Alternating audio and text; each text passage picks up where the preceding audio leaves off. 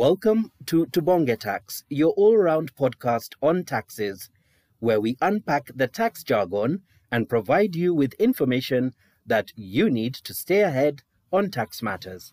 I am your host, Alan Madoka.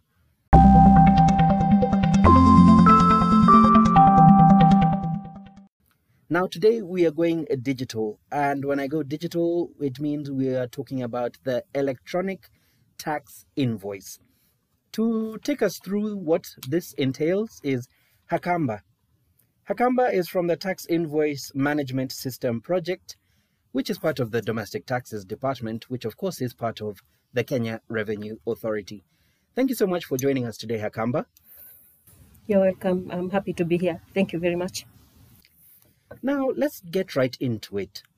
Hakamba, what are the key differences between the old ETR regime and the new tax invoice management system and its effective date? Thank you for that question. What I would say is that the difference is actually technology. And as you are well aware that the government has been making a lot of strides when it comes to technological advancement, and KRA has never lagged behind. And that's why we normally have many implementations that are geared towards automating our processes. So when you think about technology, you think about the tax invoice management system.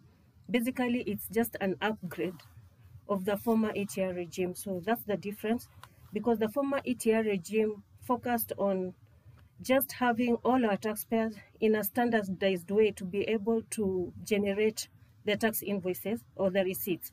But now we want to move to the next stage where we want to simplify the processes for the taxpayer, so that instead of them manually uploading the receipts into the KRA systems when they're filing their returns, we could have a way of transmitting or having this invoice data available to KRA in an automated way. So that's the difference between TIMS and ETR, or the similarity. Now, when you're thinking about the effective date, really, we are thinking about the regulations or the law that provides for the implementation of the tax invoice management system. And this law came into effect in September 25th, September 2020, that allowed for the taxpayer, or that gave the taxpayer the requirements that are needed for them to be able to comply with the requirements of the tax invoice management system. And with the same law, it allows them a period of 12 months to be able to come on board, so that they upgrade their systems and they're able to transmit the same invoices into KRA. Wow, thank you for that comprehensive introduction to this ET, electronic tax invoice system. Now, what happens to taxpayers who had ETR machines? Do they have to buy new ones? And what would be the cost implication on those taxpayers? Well, the answer to that will depend on an assessment that the taxpayers themselves will have to make on the kind of systems that they are maintaining. And I'd like to explain a little bit more on that. We have those ones who bought their trader systems or their ETRs back in 2005. Of course, those systems, they are very basic. They are just intended to most likely just generate the tax invoice or the receipt. Now, for them to be able to transmit these invoices, they probably need to do an assessment of their technology to see if they're sufficient to be able to do that. And in the event they are not able to, how much of an upgrade they need to make in order for them to comply.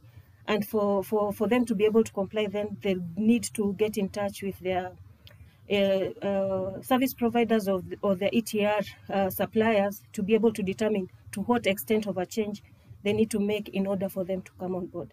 And that will also inform the cost that they'll need to incur. I'm sure we have so many taxpayers out there who do want to comply, and I guess they do have to comply to this. How can a taxpayer comply? They will need to make this assessment. And the second thing, they will need to actually get in touch with their ETR suppliers or the software providers to be able to do the assessment.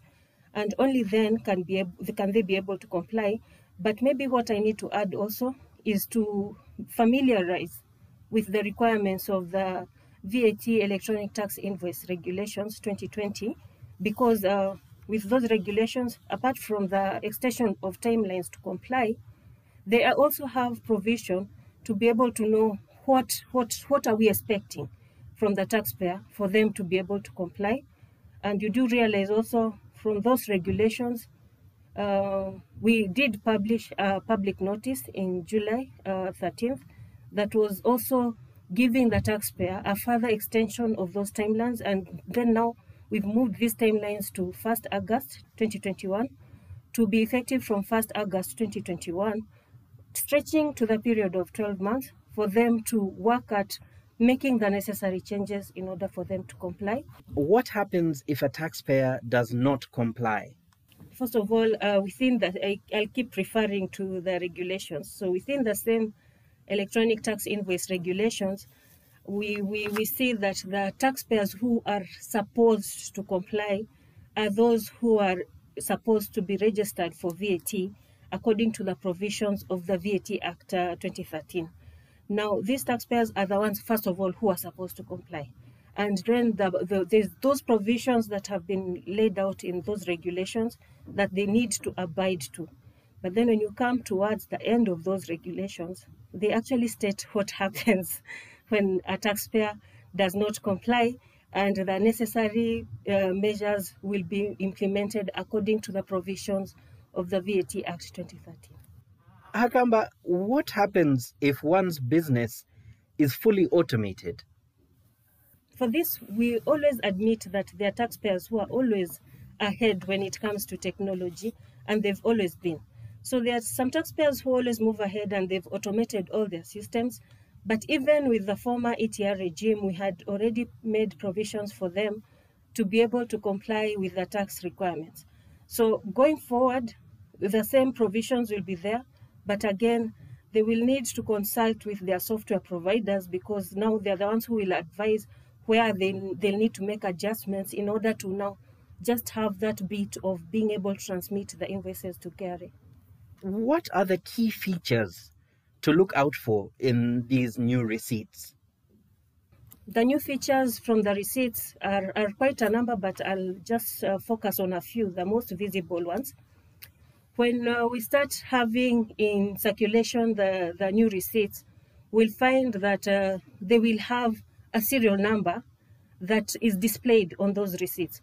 What happens with that serial number is that any taxpayer or any business or any trader can be able to verify from the KRA portal that their ETR machine or their trader system is actually compliant to the KRA requirements. The other one is, again, another unique invoice number, the unique invoice number. Now, why I'm saying it's unique invoice number is because it's generated from the system. And while the taxpayer will be able to maintain their own sequence of invoicing for their own record keeping, our invoices will also be having a unique invoice number that will also be able, or they will also be able to use it to be able to verify that their invoice is valid or not invalid or not valid. But then to simplify this process, because I keep saying they can check with the KRA portal, anyone who has a smartphone, if you have a smartphone and it has a QR code reader, you can actually, it has the QR code. Now, the other particulars of the new tax invoices, they have the QR code that you can use with your smartphone and right away be able to know the status of the transaction that you've just had and whether tax has been accounted for.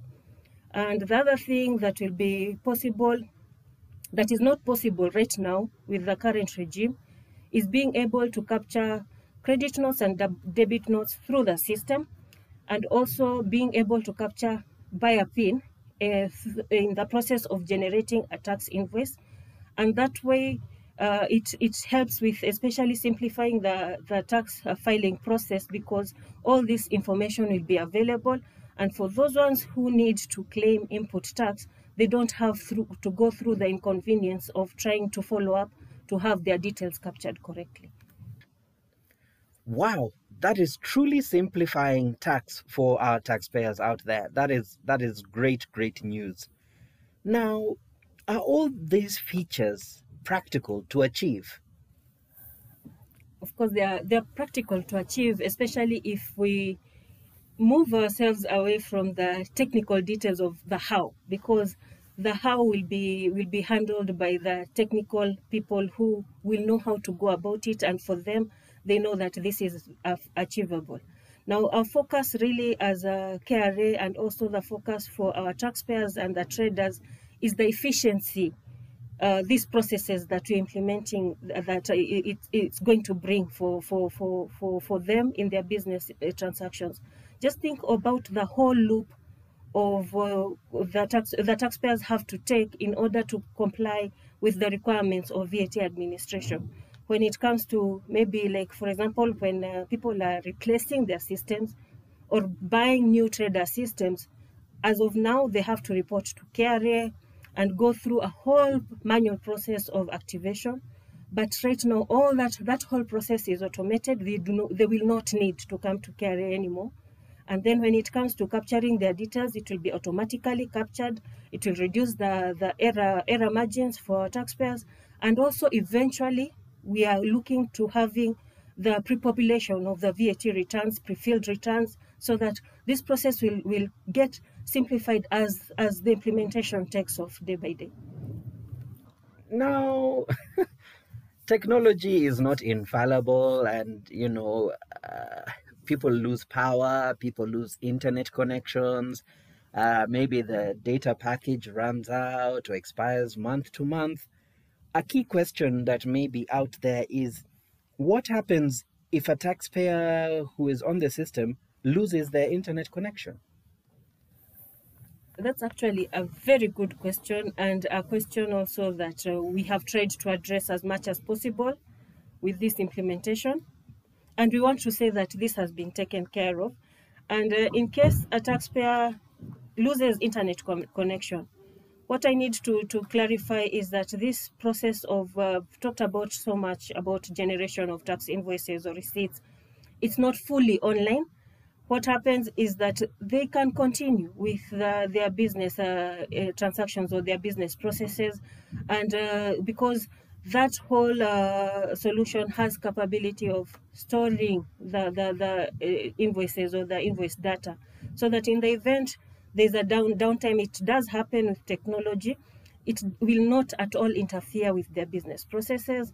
And at the time when there's internet is restored, they can actually now transmit these invoices to KRA. Maybe we can take the example of whenever you are trying to send a message, maybe on WhatsApp, and you find you run out of data. Sometimes you find your messages are on standby for a while, until such a time you can be able to refill your data, and once you do that, you see the messages automatically are sent to whoever your recipient. The same thing will happen with the invoice data. When there's a downtime, they'll just be on standby, and once internet is restored, they'll be pushed to KRA. Wow, that is a great explanation. Thank you for that. Another key question is, Kenya, as you know, is a vast country, and there may be regions in this country where people are trading, but they don't really have internet access. What happens to businesses that are operating in these remote areas where internet may not be accessible to them? Again, a very good question. And for this one, I think we need to think of our country generally.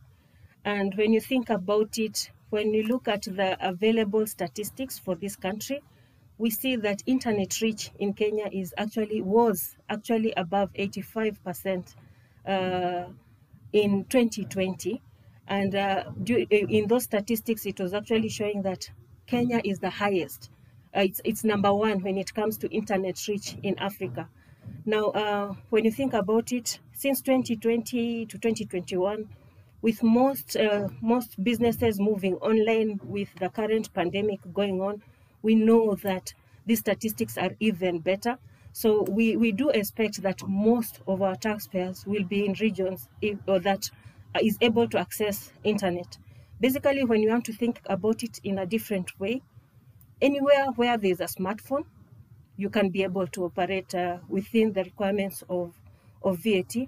But again, the provisions for in case there's absence of internet for some period of time, then again, they can continue working in their business environment and have this transmitted whenever they have access to internet. Finally, before I let you go, Hakamba, how can one receive support from KRA during the transition? To prepare for especially the transition period, we have a very good team that is working towards giving the taxpayers and the general public the support that they need. And anyone can write to them on team support. Teams, it's timsupport@kra.go.ke. And you can also call our call center numbers and also call KRA, the numbers that you can call directly to the team that is supporting teams as a dedicated process is the numbers are 0709 01 2735.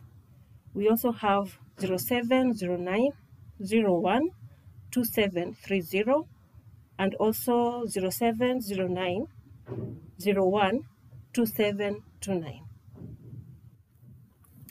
Wow. Thank you so much, Hakamba. That was so much information that is vital for all our VAT paying taxpayers moving forward. And I think that they have really learned a lot from the information that you have provided. Thank you so much for joining us on Tubonge Tax. You're welcome. Thank you. And thank you for listening to Tubonge Tax. Did you know that you can use iWhistle to report any tax fraud, bribery, tax evasion, abuse of office, or other tax-related offenses? Log on to https://iwhistle.kra.go.ke/welcome and report on the KRA iWhistle platform. For more information, visit the KRA website at www.kra.go.ke. I have been your host, Alan Madoka, and until next time, goodbye.